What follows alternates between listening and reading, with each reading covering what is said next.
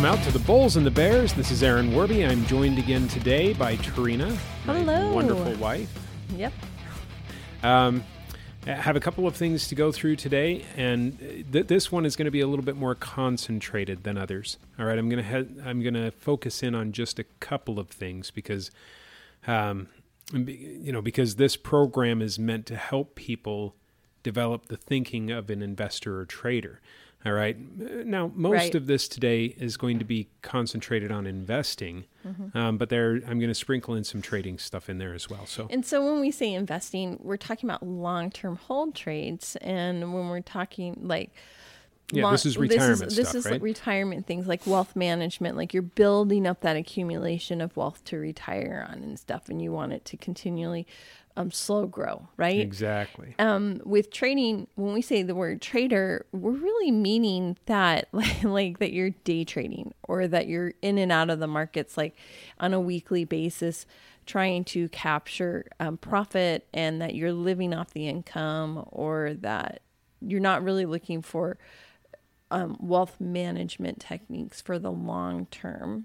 Mm-hmm. If you get wealth management, like if you develop a lot of money really quick, then you could switch into that wealth management technique. So, but day trading is for right? Yeah, but day trading, when we say trader, we really just mean day trader. We mean people who that's what they do to earn day their or income. swing trader, right? Yeah, day or swing trader. And so I just wanted to make that clear. And thank you. Yeah. It's exactly right. Yeah. So on the wealth side, what we're looking for is something that we can put in our portfolio. It's going to, it's going to last, and it's going to, it's going to give us some time. And during that time, it's going to be, taking our accounts up with it, at a pretty good clip. But it's not something that we're going to be in and out of. Right. We're going to, I'm not going to say we're going to buy and hold, but we are going to buy and hold it for longer than if we were trading it. Right. And I'll explain why it's not a buy and hold type strategy investing, or at least probably shouldn't be. Mm-hmm. Yeah.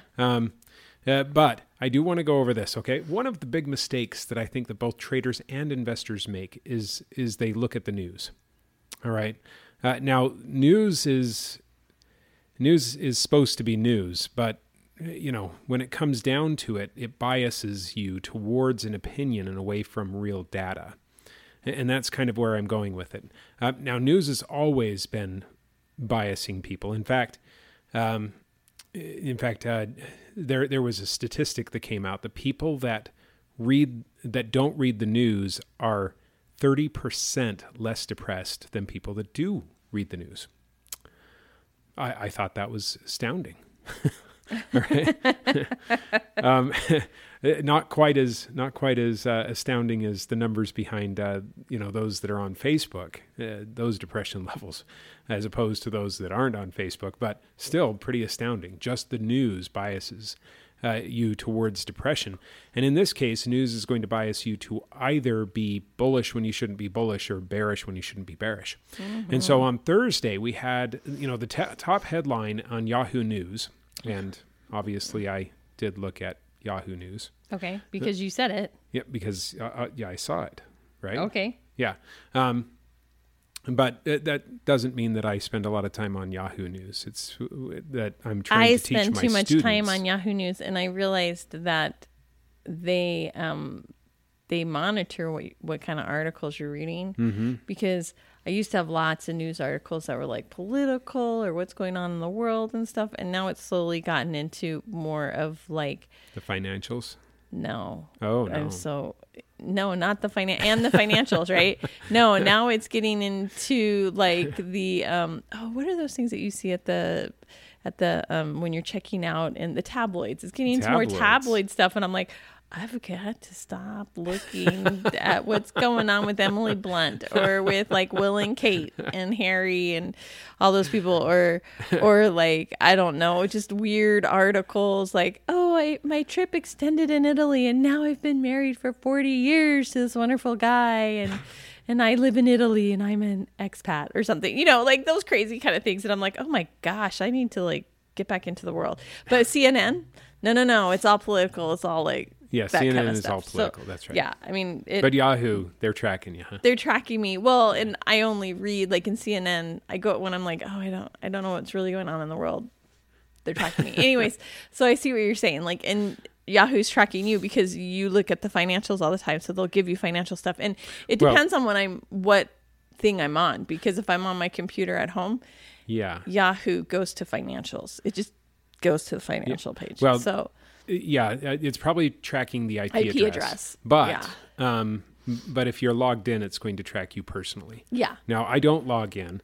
But I only, when I go to Yahoo, it's not just Yahoo, it's Yahoo Finance. And so I expect only to see the finance stuff. Right. Right.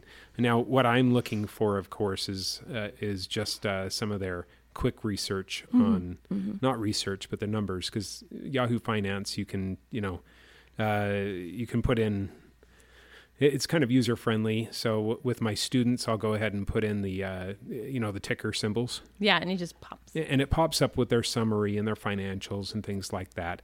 And that's something that doesn't require a professional accountant. So it's something that they can go to. And so that's kind of what I use it for. But I try and ignore the headlines. Some of them pop out. All right. So the top headline on Thursday was U.S. futures stall after record-setting rally. Okay, now if you saw that, futures are stalled, right? Right. Record-setting rally, and it's just stalled out. Right. That might bias you to think, all right, I either need to get out of this market or it's time to look for a downside. It's probably going to drop because it's been on a record-setting rally. Yeah. Both of those would have been the wrong thing to do. Uh-huh. Because what happened on Friday? Well, the S&P shot up another $26. All right. Above the high, by the way. It had dropped down a little bit. So it went up quite a bit more than that, but it went $26 above the high. Right. Setting a new all-time record of 5,138 for the full contract. Woohoo! S&P 500. Right. All right. 5,100. Wow. Well, and that's interesting that you said that because like today I was like, well, is today Payday Friday? And I was looking at the markets and I'm like, it's Payday Friday. No, that's exactly right. Everything's up. And I was like, okay. And that's what I wanted to go to. Even my crummy, not my crummy trade, but like my long-term wealth trade, I was like, oh, it's up. But I've been researching it because it usually goes up during this time of the year. Yes. And so I was like, oh, okay. Well, and also what you're into is a commodity type company. Yeah, it's a long term. Yeah. And one of the things that particular thing is going to do, because it's an oil type company, right? It's a shipping company. It's an oil shipping company. Oil shipping company, right. Something like that. Okay, and that's all I'm telling you. Oil is going up. Hooray. All right. So, crude is breaking out and going well up. That's going to affect some of the companies, and especially those that track commodities. Interestingly enough, I was looking at another company that charges electric vehicles. Will not say what they were, and they've been steadily going down for a while, and now they're saying, oh, we found another investor, and so they went up a little bit today. So I'm not invested in them. I was just like looking at them and saying, oh, what do they do? And let me take a look at these guys. Anyways, but oil's going up. So it's kind of like, crude's up. So they might go up because then people associated companies, crude associated companies like Delta, and even those, well, I don't know. I don't know that the airlines were up, but well, you may not. Yeah, but you would see things like Energy Transfer. They'd be up, and DSX, another transfer company, would be up. So the associateds would go up with it. ExxonMobil, Chevron, both of them are up today. Yeah. Okay. Anyway. And it's Payday Friday. And that's actually where I want to go with this, because just because it went up today after a stalled market doesn't mean it's going to continually go up. Right. Like, next week, you can't count on it. You really need to be watching. Yeah. So, one of the things that you should never do is try and short on Payday Friday. You've just got so much money coming in, because what's happening on Payday Friday is all of the money for the 401ks, people get paid. Part of that money just is taken out of their paycheck, goes directly over to the mutual funds, the 401ks, which are mutual funds, right? And they simply throw the money at the market. All right. They're what we call indiscriminate buyers, meaning that they don't care what the price is. They're going to buy on Payday Friday. Because that's just what they're supposed to do. Every now and then Thursday, but usually Friday. Usually Friday. So unless we've got a curtailed Thursday, as in, a holiday type situation, it's going to be Friday. All right. Now, that's interesting. It should be interesting to both investors and to traders, but for different reasons. Okay. Now, for traders, they would be interested to know what's going to happen on Payday Friday, but they should be really interested to know where these mutual funds are throwing their money, because again, we've got indiscriminate buyers. Right. And if you're in a situation where you want to sell, all right, you bought it earlier in the week, something like that, and now you want to sell, but you've got a Payday Friday coming up, well, you might want to hold on until you've got an indiscriminate buyer. They're going to run the price up anyway, and then you can sell out at a higher price, right? Hopefully, yeah. I mean, unless it was, COVID and President Trump was, Black Friday or something. Yeah, something really, yeah.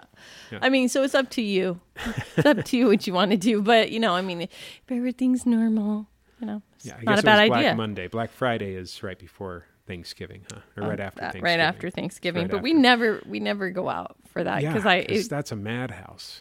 I think we did it once and it just drove me crazy. My anxiety was just jumping out, and I was like, oh, and I don't get really anxious, but I get anxious around a lot of people. And they're fighting over stuff, and I was like, this is not background, me. Yeah, you get anxious anyway. Yeah, I get really anxious around a lot of pressing bodies. Yeah. Anyway,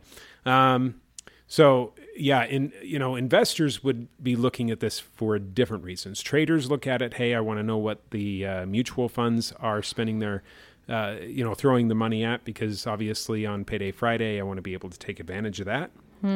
Investors, on the other hand, are going to look at it in a different way. They want to see what the flavor of the market is. And so one of the things that we're going to look at, to read the flavor of the market is, we can actually do it we're going to look at the Magnificent Seven and a couple of other companies, okay? But we can do this really easily.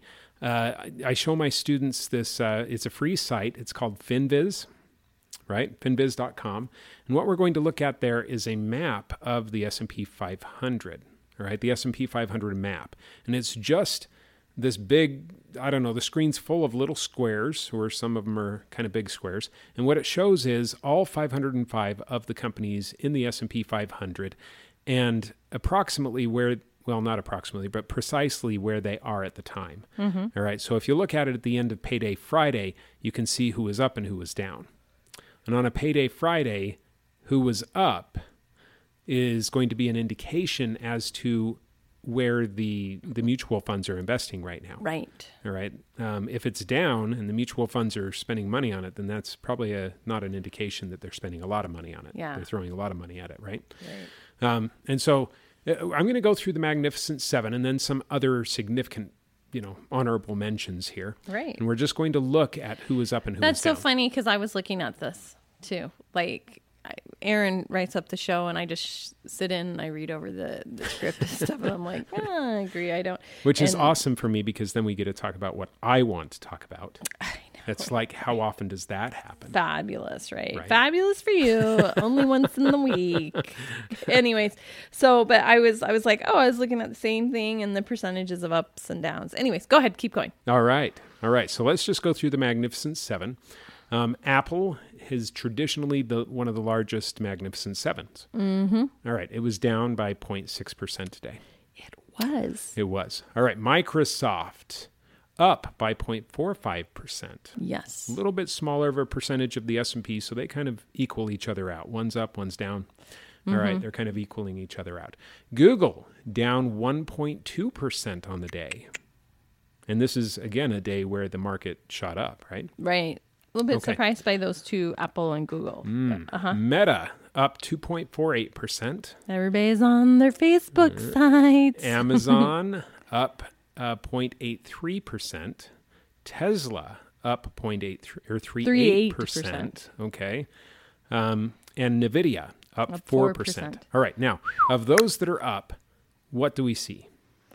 NVIDIA was driving the market. Well, yes, NVIDIA certainly was driving the market at 4%, right? Yeah. 4% up. This was the driver. But all of these companies have traditionally been growth companies. Right. Apple and Google have not performed as well in the growth area in recent months as the others. All right. So now let's go and take a look at some of the other significant mentions outside of the Magnificent Seven. So these have traditionally been held by value investors, and we're just going to look at the majority of these, all right? And the majority of these are, if the majority of these are down, then that would indicate that there's a shift in funds away from value and towards high growth, okay? All right, so ExxonMobil, up 1.26%. Okay. Chevron up 0.53%. So both of those oil companies. Okay. Right. I would have expected those to go up since crude is making a comeback. Right. It's going up. By the way, did you see gold today? Gold had a real run. Oh, yay. Yeah. Anyway. All right. Berkshire Hathaway, Berkshire B, down it was down 0.5%, just over 0.5%, 0.56%. All right. JP Morgan down 0.41%. Bank of America down 0.49%. Wells Fargo down 0.95%, almost a full percent on Wells Fargo. Coca-Cola down 0.82%, again, almost a full point on that one. And Pepsi down 0.45%. All right. So an investor would look at this list, and what they would be trying to divine out of this is where the flavor of the market is. And so if you're looking at these, those things that are going up, the majority of them aren't the staples or the dividend stocks. All right. The ones that were going up today would be the growth stocks. And what that indicates is that the fund managers out there have really been leaning hard on these growth stocks. Now, this has favored the S&P 500 and the NASDAQ because they are full of, of growth stocks. If you've been watching the Dow, on the other hand, that has not fared as well on Payday Fridays. Okay, and it certainly didn't today. It didn't do nearly as well as the S&P 500 or the NASDAQ. So the Dow isn't as heavily invested. Part of the Dow 30, not as much tech there, not as much growth stocks. It's more of the staples, and therefore, what we saw is that these fund managers are leaning away towards the growth. And yes, there isn't, the market is bullish based on the fund shift towards growth. Okay. They're looking at it saying, all right, growth is the way to go. And so, yes, the market, meaning the fund managers and kind of the overall general Joe know nothing, they are very bullish on this market. All right. Now, does this mean that the market is going to continue to grow? Well, all right. There's an underlying flavor that the fund managers expect future growth, but that doesn't mean that the fund managers are right. Okay, they have been wrong before. Once or twice or a lot. Well, it's like the cat or the monkey. They got about the same. Well, yeah, actually. I'm kidding. You're talking about the stock picking chicken. No, it was the stock picking like cat or something, and it was on that I don't know, that English guy that has his little pundit show on Comedy Central. Anyways, that was really funny. John Oliver. Yeah. That's right. We all need that cat. Anyways, there's a terrible British accent for you. Because the cat outdid the fund managers. Yeah, the fund managers. During that particular time frame. Yeah. By batting a little mouse. I was like, where's that cat? I want the cat. No, I'm just kidding. Then I can blame the cat, not myself, if I do something wrong. Well, I think that's why people want other people to invest for them. Yeah, they can blame it on somebody else instead of being like, okay, I sucked today, or I didn't see that. Relieves them of the pressure of having to do well. Yeah.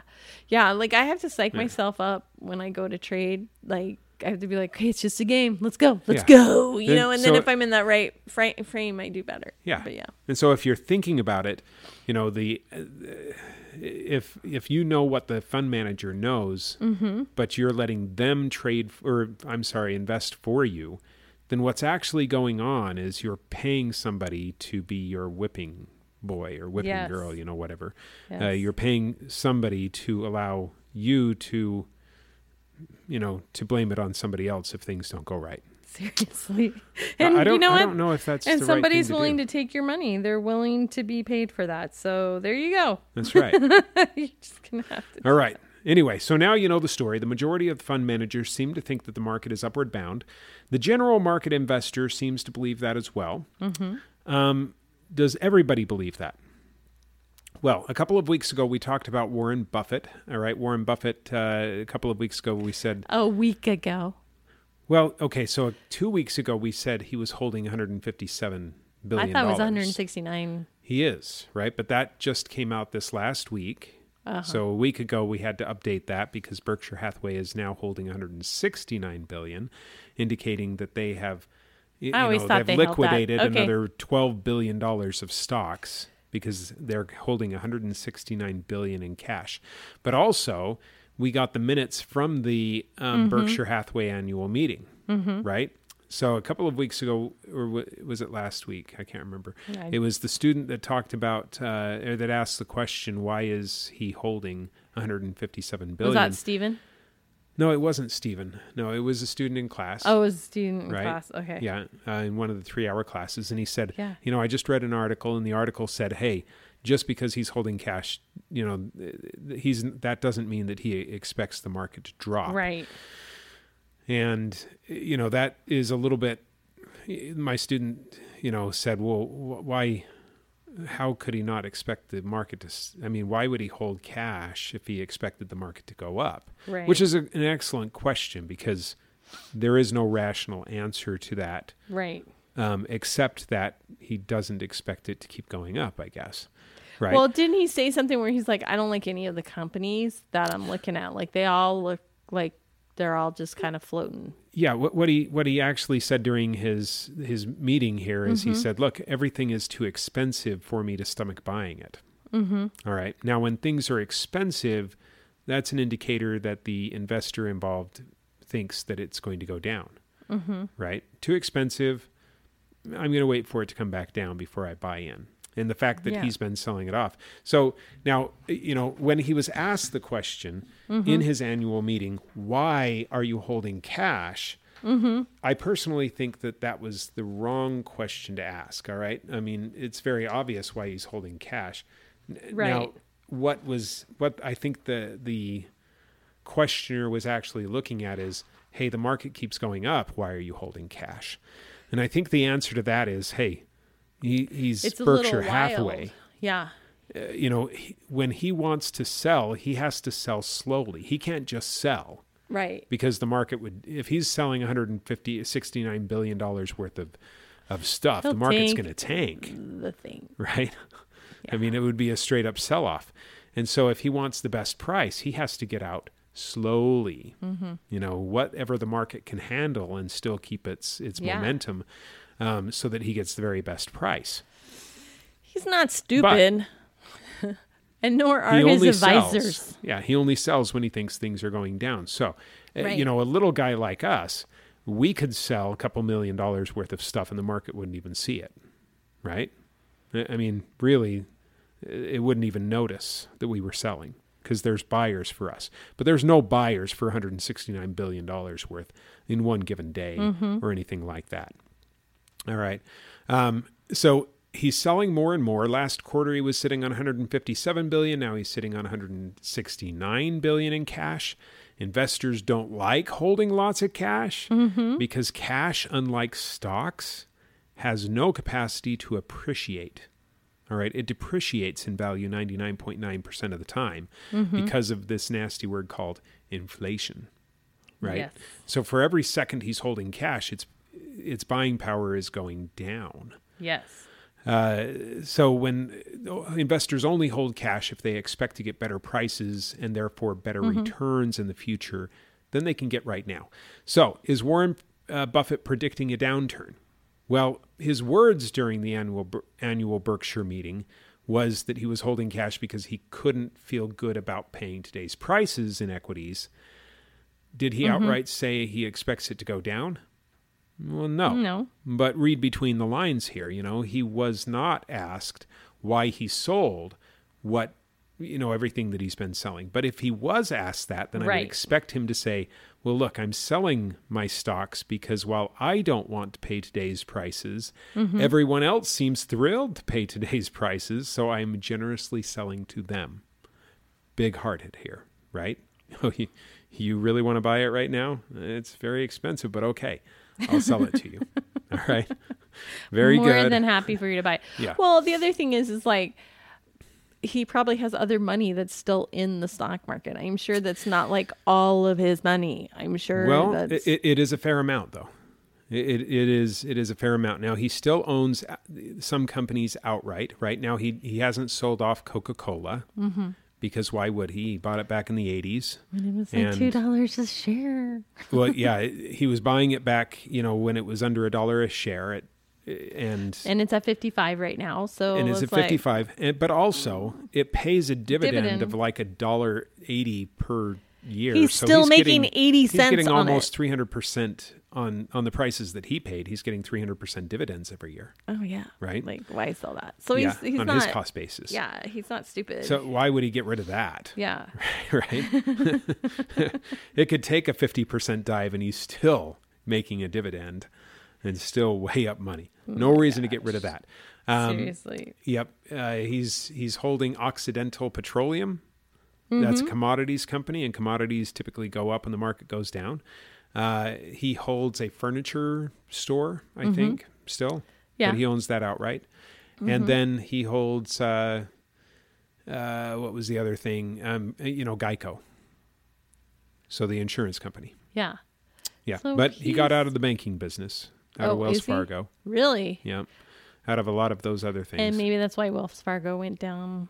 Well, no. He got out of that last year. Well, he did, but now everybody knows. Billion. But everybody knows now. So they're like, me. Yeah, but they knew last year. Okay.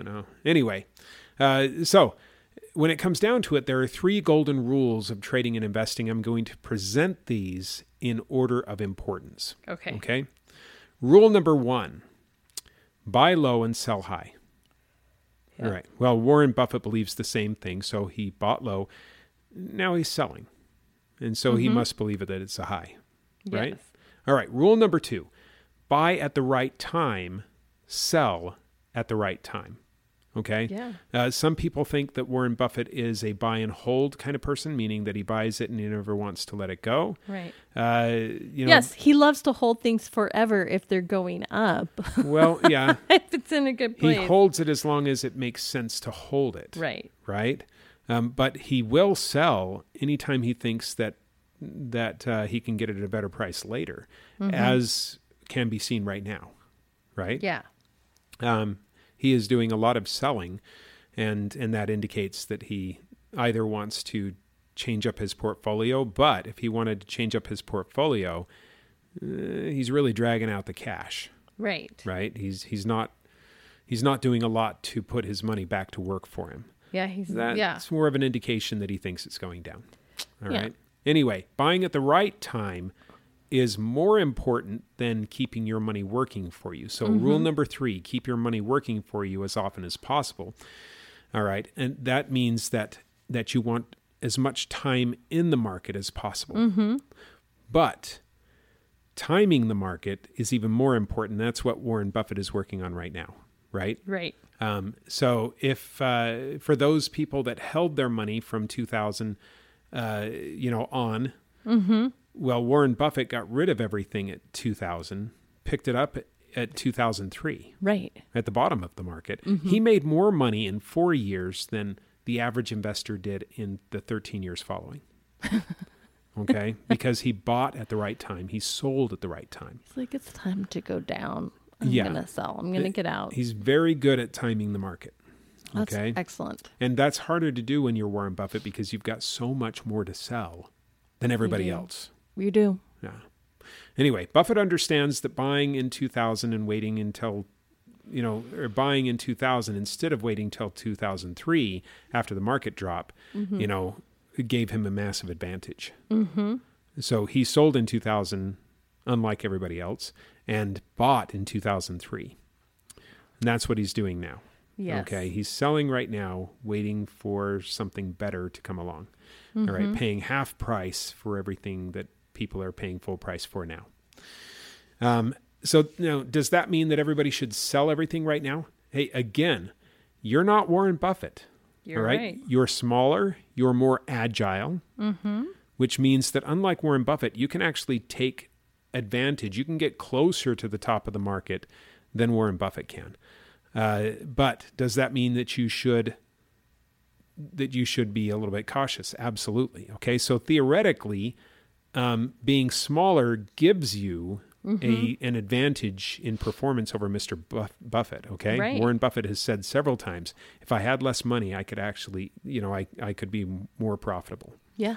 And what he was talking about is, I have to act slowly where everybody else can act very quickly. And we're talking about profitable in percentage points.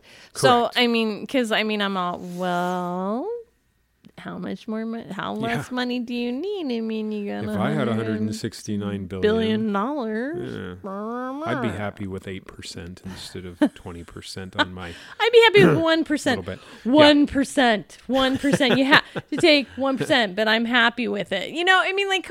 Come on. That was a shout out to National Treasure. Yes. Maybe he's like, I'm happy with my 1%, but I'm happy with my 0.05% or whatever, or whatever you had. Anyways, yada, yada, yada. But so, that guy is just like, anyways, it's just funny. I could be more versatile. I'm like, well, thanks for I don't know. I feel like he kind of needles it every now and then when he says things like that, Warren Buffett. I'm sure he's not. I really think he's being honest. I really think he's saying, look, I could be more versatile if I had more money, and you guys have a lot of the tools that you can use. So yeah. Certainly he could be a little bit more agile, right? He wouldn't have to. But honestly, it does help when you have that much money and you're a market mover. Come on, well, let's be honest. It certainly helps at the bottom because, like it or not, when the bottom comes, when Warren Buffett decides it's the bottom and he takes that $169 billion and starts buying everything, it's going to push the market up. Yeah. And the market's probably going to decide at that point that it's the bottom. So Warren Buffett just decided where the bottom was. All right. Now, he's not trying to decide where the top is. No. Right. He's getting out very slowly because he has to sell things off. Right. Otherwise, he would affect the market. Or otherwise, they'll be like, Warren Buffett, we're taking all your money. The government will be like, we're taking all your money because you did this, blah, blah, blah, which wouldn't even help the national debt, just to let you know. But I don't know. Yeah. Well, or they would pin it on some poor kid in England like they did like 5 or 6 years ago, you turned the markets around and da-da-da-da. Yeah, that was a little sketchy right there. That was like, so anyway, the kid played it right and everybody else got spanked, and he got the money and he got some money and then they blamed it all on this poor kid in England. It's like, oh, come on. Yeah. Anyway, and there was some real question as to whether he knew what he was doing. Exactly. But he was good at what he was doing anyway. Good at what he was doing. Yeah. Anyways. Yeah. Anyway, so the thing that Warren Buffett is saying is, you could be more agile, and in theory, you could do better than Warren Buffett because you're more agile.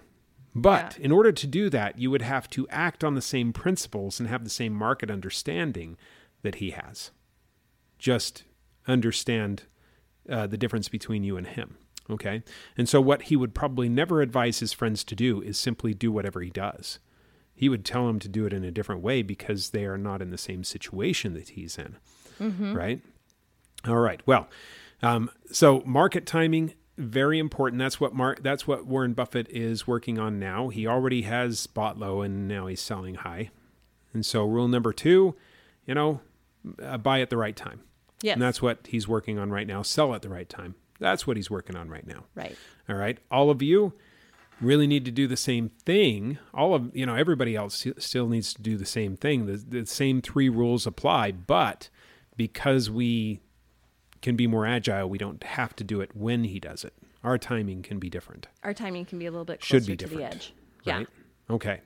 All right. Well, if you want to learn how to time the market like Warren Buffett, it turns out we teach classes all right, in just those kind of things. So if you want to see the tools, rules, and strategies that would allow you to act a little bit more like Warren Buffett, come on in to our 3-hour class. All right, if you're in Arizona, please come in person. I'd love to see you. Yeah. Anywhere else in the world, all right, we do have online classes, or there might be a center near you because this is a franchised center. Yeah. All right, so there might be one of the education you're in Florida, centers near you. In Florida, you're in if you're in Minnesota, they got one in Minnesota, Texas. But if you're in Arizona, come and see me personally, okay? Come and see us. In any case, you can take an online class if you can't come in person. Yeah, I also want to put out a shout out. Like, it's really important to, Aaron's looking at the clock and he's like, yo, girl, I was wrapping it up. But like, what I really want to put a shout out is it is important to study the charts and also to study the seasonality in the charts, because some things trade differently during different seasons. And so you need to understand what the seasonality is and where things go. I mean, you need to understand August. You need to understand October and December. And, like that Santa Claus rally. People want the Santa Claus rally. And I think April is overlooked. Right? I think so too, because but you really should pay attention to April. And look over the charts and historically, what does April do historically and stuff, and how do people feel? And the summer vacay, what happens to oil prices during that time on average? Those are things that I just want to give some shout outs to. It's really important to find out the seasonality of things. And that's part of market timing. And if you want to learn that, come into one of our free 3-hour classes. And how would you go about registering for that class, either in person or online? You would go to www.tradingacademy.com. That's www.tradingacademy.com. Hope to see you in class and hope to be talking to you next week.